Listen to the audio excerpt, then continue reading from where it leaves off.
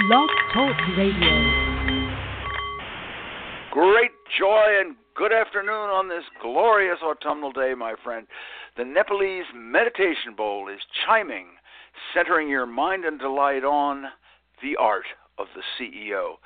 The show that brings you the most fascinating people and the wisest advisors in the business community from around our terrestrial orb. I am Bart Jackson, the Hieronymus Bosch of business, and this very day is your chance to have your managerial expertise win you some straight-up cash from the art of the CEO. Have you ever wondered how some of the managers and leaders you encounter always seem to handle any odd situation, no matter what comes their way? Well, right now, we are going to present you with some truly sticky leadership situations, the old and new, and then we're going to pause and ask you to come up with your solution. And then we're going to give you the solution of the masters. Now, we've tried this before on different topics, and many of you have come up with some amazing solutions, some of which were even better than those actually tried by our masters. So, as you hear each challenge, problem is in the real term. We only use challenge today.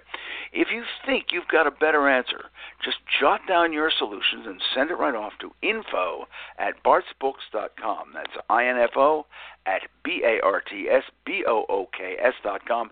And if our judges say that you've really got a winner, we'll send you $50, and if you have the best response of the show, you will receive a $100 check from the Art of the CEO, along with a marvelous certificate proclaiming your admirable expertise, and we'll be putting it on the Art of the CEO website and making sure everyone knows just how utterly fantastic you are. So, whether you are a general manager of a regional newspaper chain, ever developing new perspectives and truth, and developing your better clientele, like Michelle, or if you're a highly known and respected consultant to the Fortune 500 C-suite executive clan, like Bill, pull up your chair a little closer. Yes, this is your chance to think, solve, and grow richer. So join the fun, and kicking it right off, let's plunge right into our first leadership challenge and solution. Number one, how do you get them through the door and make them memorable, make the experience stick? You've got two situations, two companies. Number one, you have a museum filled with lots of amazing objects, and number two, you have an exotic car sales. You have Ferraris, Lamborghinis, and Rolls, and you want to bring people. How do you get them through the door and into an atmosphere that is really going to stick? How do you make that stick in their minds?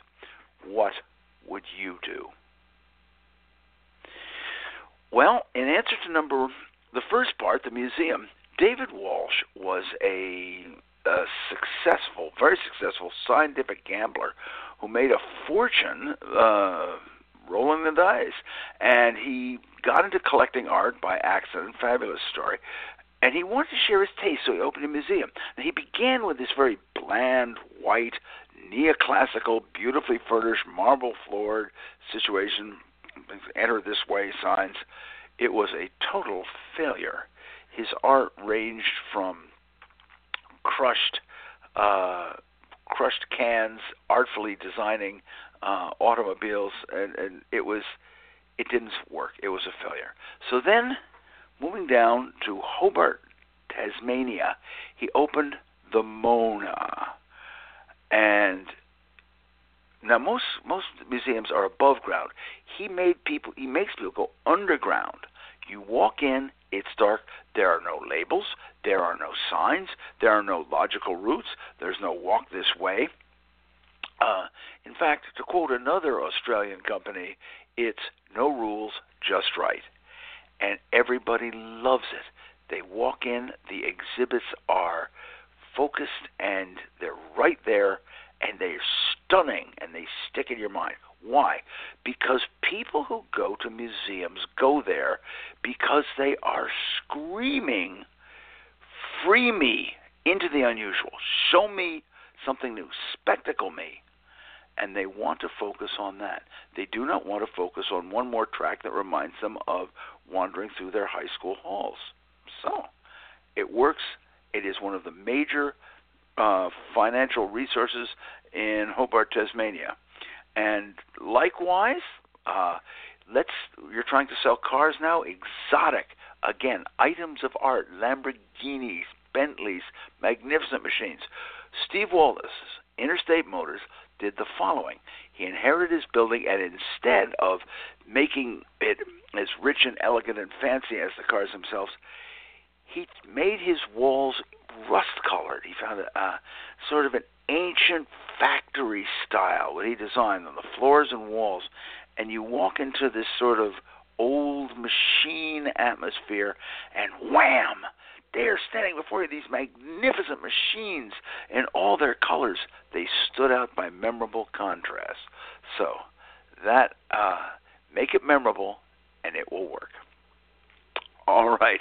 Now, with that brief and tempting nosh today's Feast of Wisdom, allow me now to fulfill my duties as proper host and lay before you a few utensils for furthering today's feast. We have a lot of these challenges we want to get through, so I'll try to move along, but I think you're going to enjoy these utensils.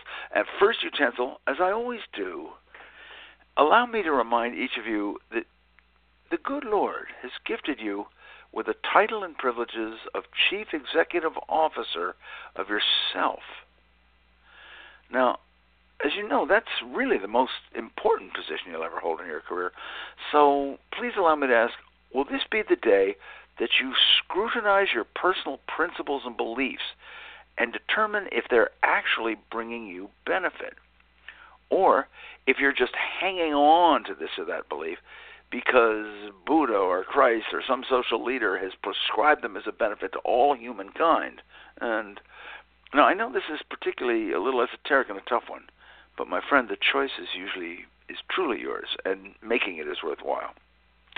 And now, moving on to a less jugular vein, as a second utensil, you need to steep your lips into a little laughter, and so let's taste the scriptural recitation from the 102 Best Business Quips book. And where did I put it? Here it is, it's coming up. Okay, this is number 86. Inventive innovation inspires either an endless source of sneering critics or fawning jealousy, depending on how well it sells. As an afterthought, we humans are creatures innately resistant to change and envious of success, and most of all, hasty in adopting whatever works.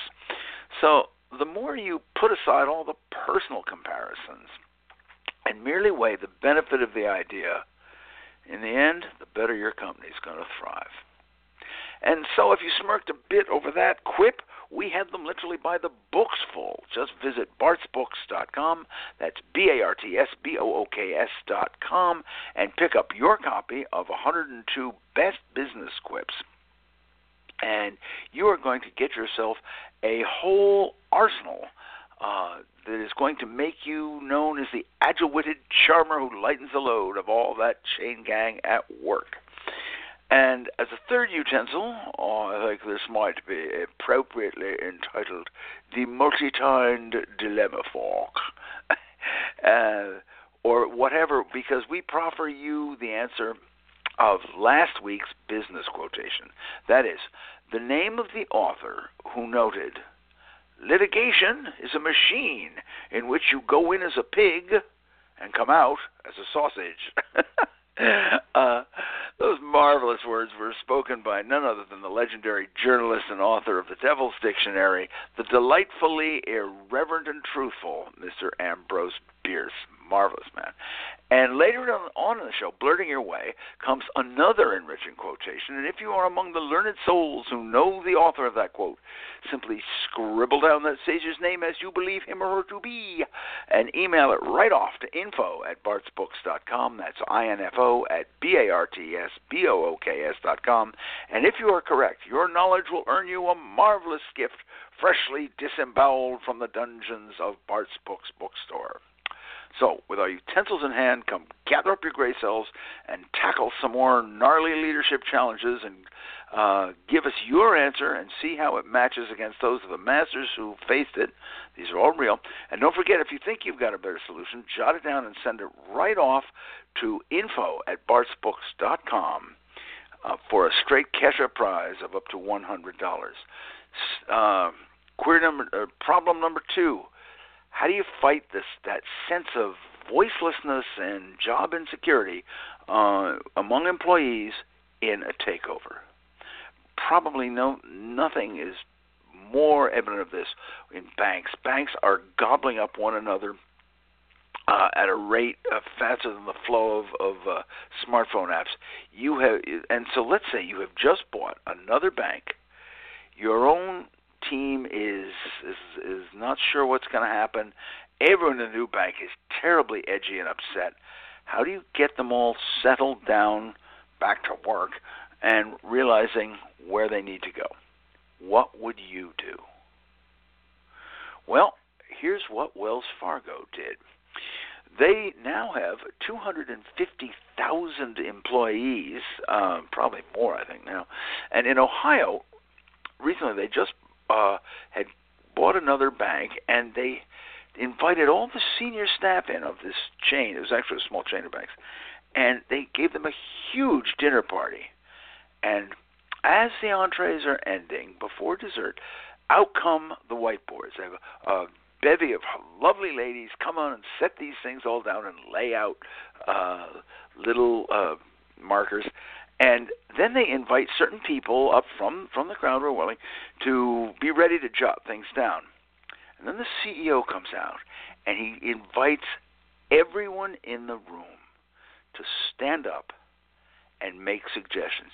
That you can make a complaint about what has been going, a complaint about what you don't like about Wells Fargo, any suggestions you have. Even spouses got up and says, "You're keeping my partner too late." Everything is fair game. And then, after they had done, they asked anyone else, "You want to make a suggestion?" Finally, it died down. And the CEO draws the curtain and says, "All right, thank you for helping us grow, each and every one of you. Please stand up who made a suggestion and come up here. And by the way, from these tables, please pick up your new iPad and your iPhone. Thank you very much." Meanwhile, I am sure back at the table, some wife is nudging her Henry. "Henry, why didn't you say anything? We're going to use the iPad."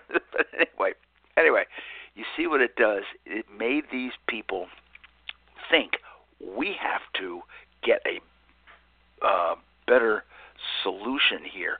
We've got to, and we want you. We value you, and we want you to help us grow. All right, next situation here. You've got that hard-driving executive you thought was the real mover and shaker and pusher. It turns out his entire crew is on Prozac. He's got the highest absenteeism in his department of the whole plant, and a spiraling productivity rating. Even though at the meetings he comes in, he agrees with everything you say. He must be smart, right? Yeah. Well, all right. You've got the bully. What would you do? Well, if you were part of the NAMI Institute and the Anti-Bullying Institute, which is an excellent place, they say fire the brute, get him out of there. That's it, and that's the general course of action taken by most. But here is one company and one individual leader. I can't, of course, name it, but suffice it to say that this is the corporation in the news recently for merging with the major maker of aspirin. Enough said. This exec thought otherwise. Don't fire, retrain. You've got to show the bully that his bullying behavior is not required. That's what he said. Bullies are, for the most part, they indulge in behavior because they're insecure. They need to feel that they've got to establish their place, and they may not feel. If you are really talented and really work well with folks, you don't need to bully them. You haven't got time to, but bullies do because they're neither. So the CEO went to this bully and he said, Jack, we've got a great morale and absentee problem throughout the plant, and you're always connecting very continually with your people, which is true in its own way. I want you to fix this. So we need you to go around and talk to all the people in other divisions, other departments, and your own team. And the CEO sent him out personally asking first others in other departments and his own about what they needed in their plan, what they needed in their life. And in effect, he was collecting the data that would, or the voices from the people on what he needed to fix. And at the same time, the CEO made him sort of privileged and honored and showed him a path to this corrected behavior and to be honored for it. Because, as he said, the bullying behavior is futile. It was seen, and it actually worked. Now, if you have just joined us, you are listening to The Art of the CEO, which every Tuesday at 2 p.m. Eastern Time streams magically through the overwhelmingly misunderstood realms of cyberspace, where you may listen to this episode and download it and all our others by visiting blogtalkradio.com/theartoftheceo. Or as I used to say, blogtalkradio.com/theartoftheceo, one word. Anyway, now you know who you are, where you are, and what we're all doing here. Moving on to a new challenge. This is the challenge of too many projects. The online gaming industry is $28 billion strong, and the right game can run literally into tens of millions in just sheer profit. So the way the video and online gamings have traditionally been run is that they gather a lot of creative minds and throw a lot of them at the wall, throw a lot of mud at the wall, and hope to find one that sticks. Well, the problem is that you've got millions of sort of half-finished projects. Too few workers, because most of these firms are relatively small, at least the creative part of them, to develop them. So what do you do? How would you handle it? Well, Valve and Zynga and others have experimented with a term. They each have their own term for it, but it's really a floating workforce. That is, when each person comes into work, they gather in a sort of an open office setting, and each person has their game that they're working on, and the workers drift in and out of various teams.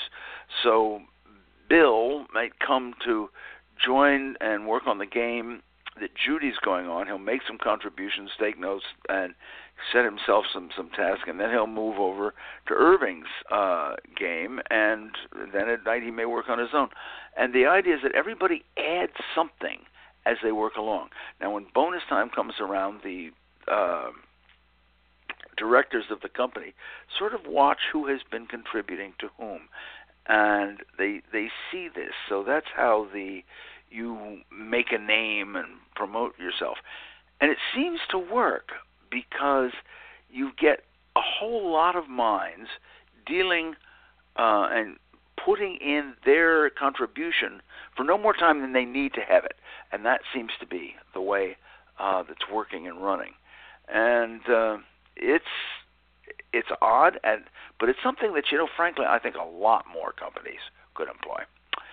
And right now, hopefully, your personal font of managerial wisdom is churning at a racing boil. So why don't we take a cool down? Let's pause from the feast, and this feast of wisdom, and it truly has been, with some of the solutions these companies given. Let's take a brief survey and allow me to introduce to you the company by whose good graces we are here today, and that company is Prometheus Publishing, the creator of, among many other divisions, Bart's Books, Ultimate Business Guides. And this very day, Prometheus Publishing would invite you to look at a book entitled So That's How They Do It, Tactics from Business Masters. This is, for me, one of my favorite book projects because of the readership involved. We designed this book for those folks I have termed the energized elite. You know who you are.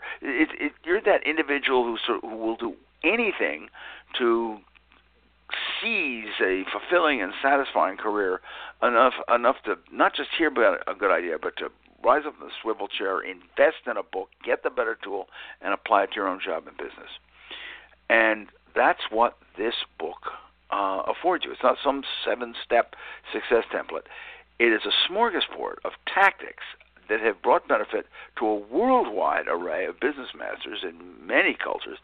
And each tactic and discipline and attitude, it sets up a brief example and something that you could apply very happily to your own business. Or maybe it'll just spark some ideas for you, and you'll set the improvement on your own. You may find So That's How They Do It at, among other places, bartsbooks.com. That's BARTSBOOKS.com. So send your little fingers digitally screaming across your smartphone or whatever your device you use, and while you're clicking those little fingers, pulsing around bartsbooks.com, don't forget to give yourself the gift of a little laughter that you so richly deserve. I know I do. Just click on that little blue mailbox on the home page. Yeah, well, that is going to get you a free, absolutely free, a weekly subscription to bartsbooks.com's Business Quips, along with the afterthoughts. And heaven knows we all could use something to make us smile and something to make us ponder. And speaking of ponderables, particularly along the line of leadership tactics, let's get back to testing your managerial skills to some of the true situations and masters who have faced them, and the masters who face them down, because that's the most amazing thing. And if you think you've got a better solution than the master gives, by the way, just send your solution into info@bartsbooks.com for a straight cash prize of up to $100. And moving on, let's move. This is a historical one, and I'm bringing it in because I want to. Bigotry comes in all shapes and colors. This is an older example, but alas, bigotry is with us all the time. I personally know one very excellent retail salesperson who loved everyone, was great with them, unless the customer was fat, was overweight.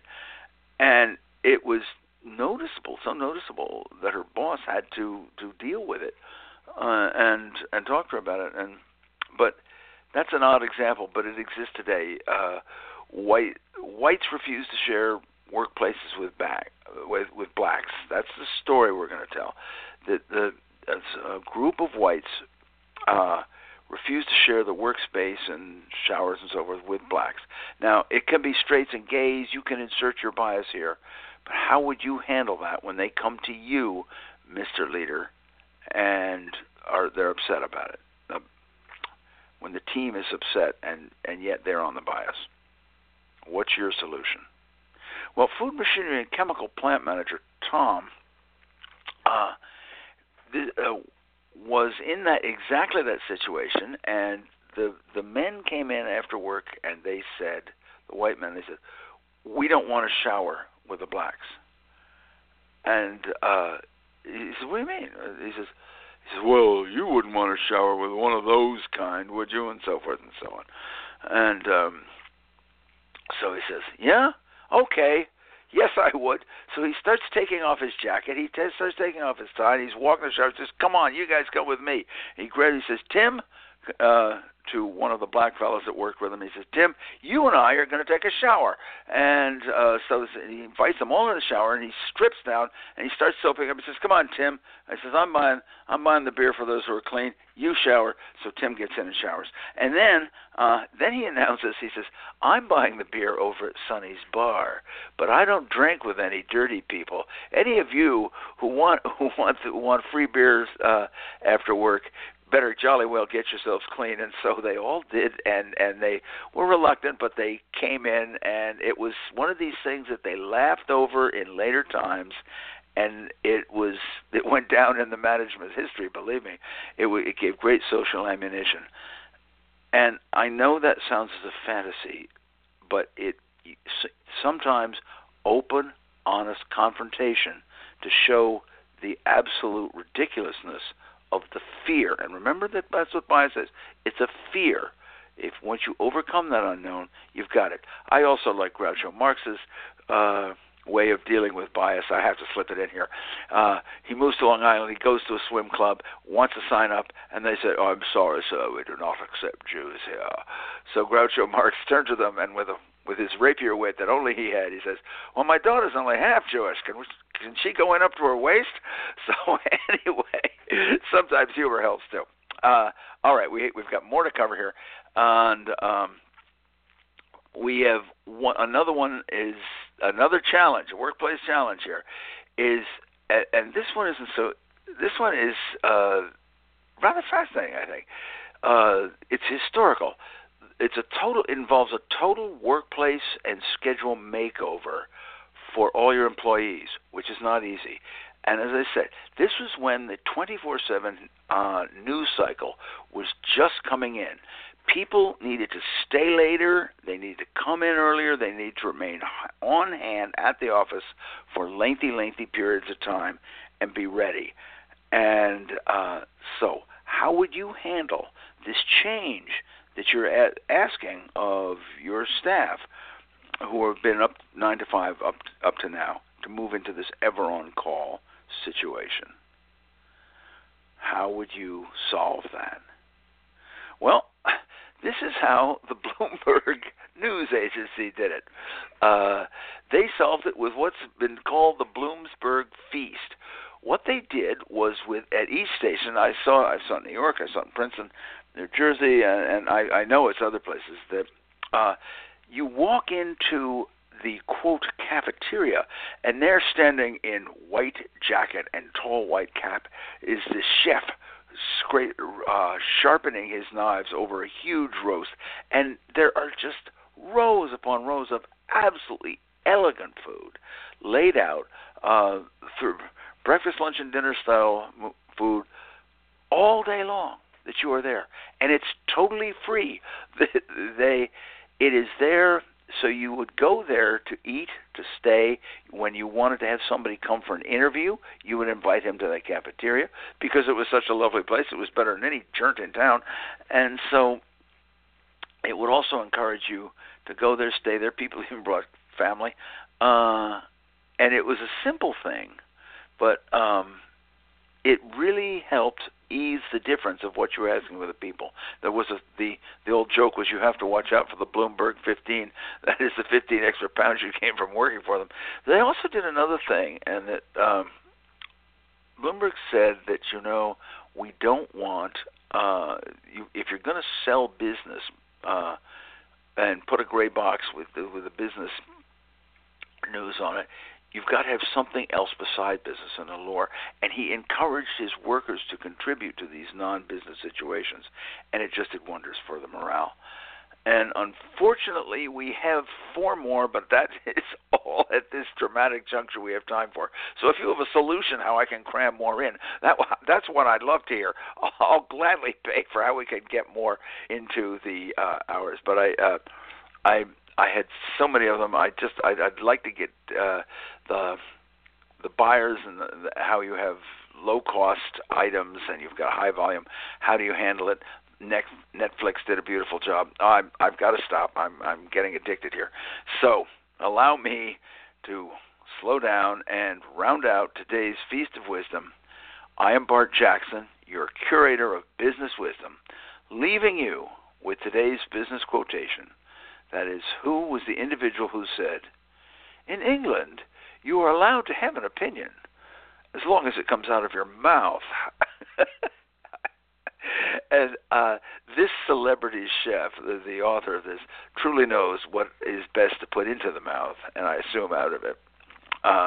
And remember, if you know the author of this quote, just jot down that author's name as you believe him or her to be and send it right off to info@bartsbooks.com. That's info@bartsbooks.com to win an absolutely power-thrusting, career-changing gift from the dungeons of Bart's Books bookstore. And by the way, do tune in next week to The Art of the CEO, because you're going to get a peep at the fascinating, absolutely vital, statistically so marvelous realm of fashion forecasting with a global industry prognosticator, an amazing woman, Emily Yeh. Be prepared to take a look at that. Tune in. And to find other shows, visit our website, theartoftheceo.com, very simple, artoftheceo.com, and you'll find out more about the powerful people who are appearing on this show. And as a parting shot, in the words of my wife's husband, a manager knows how to give a client what he wants today. A leader provides that client with a better day for tomorrow, and both are invaluable.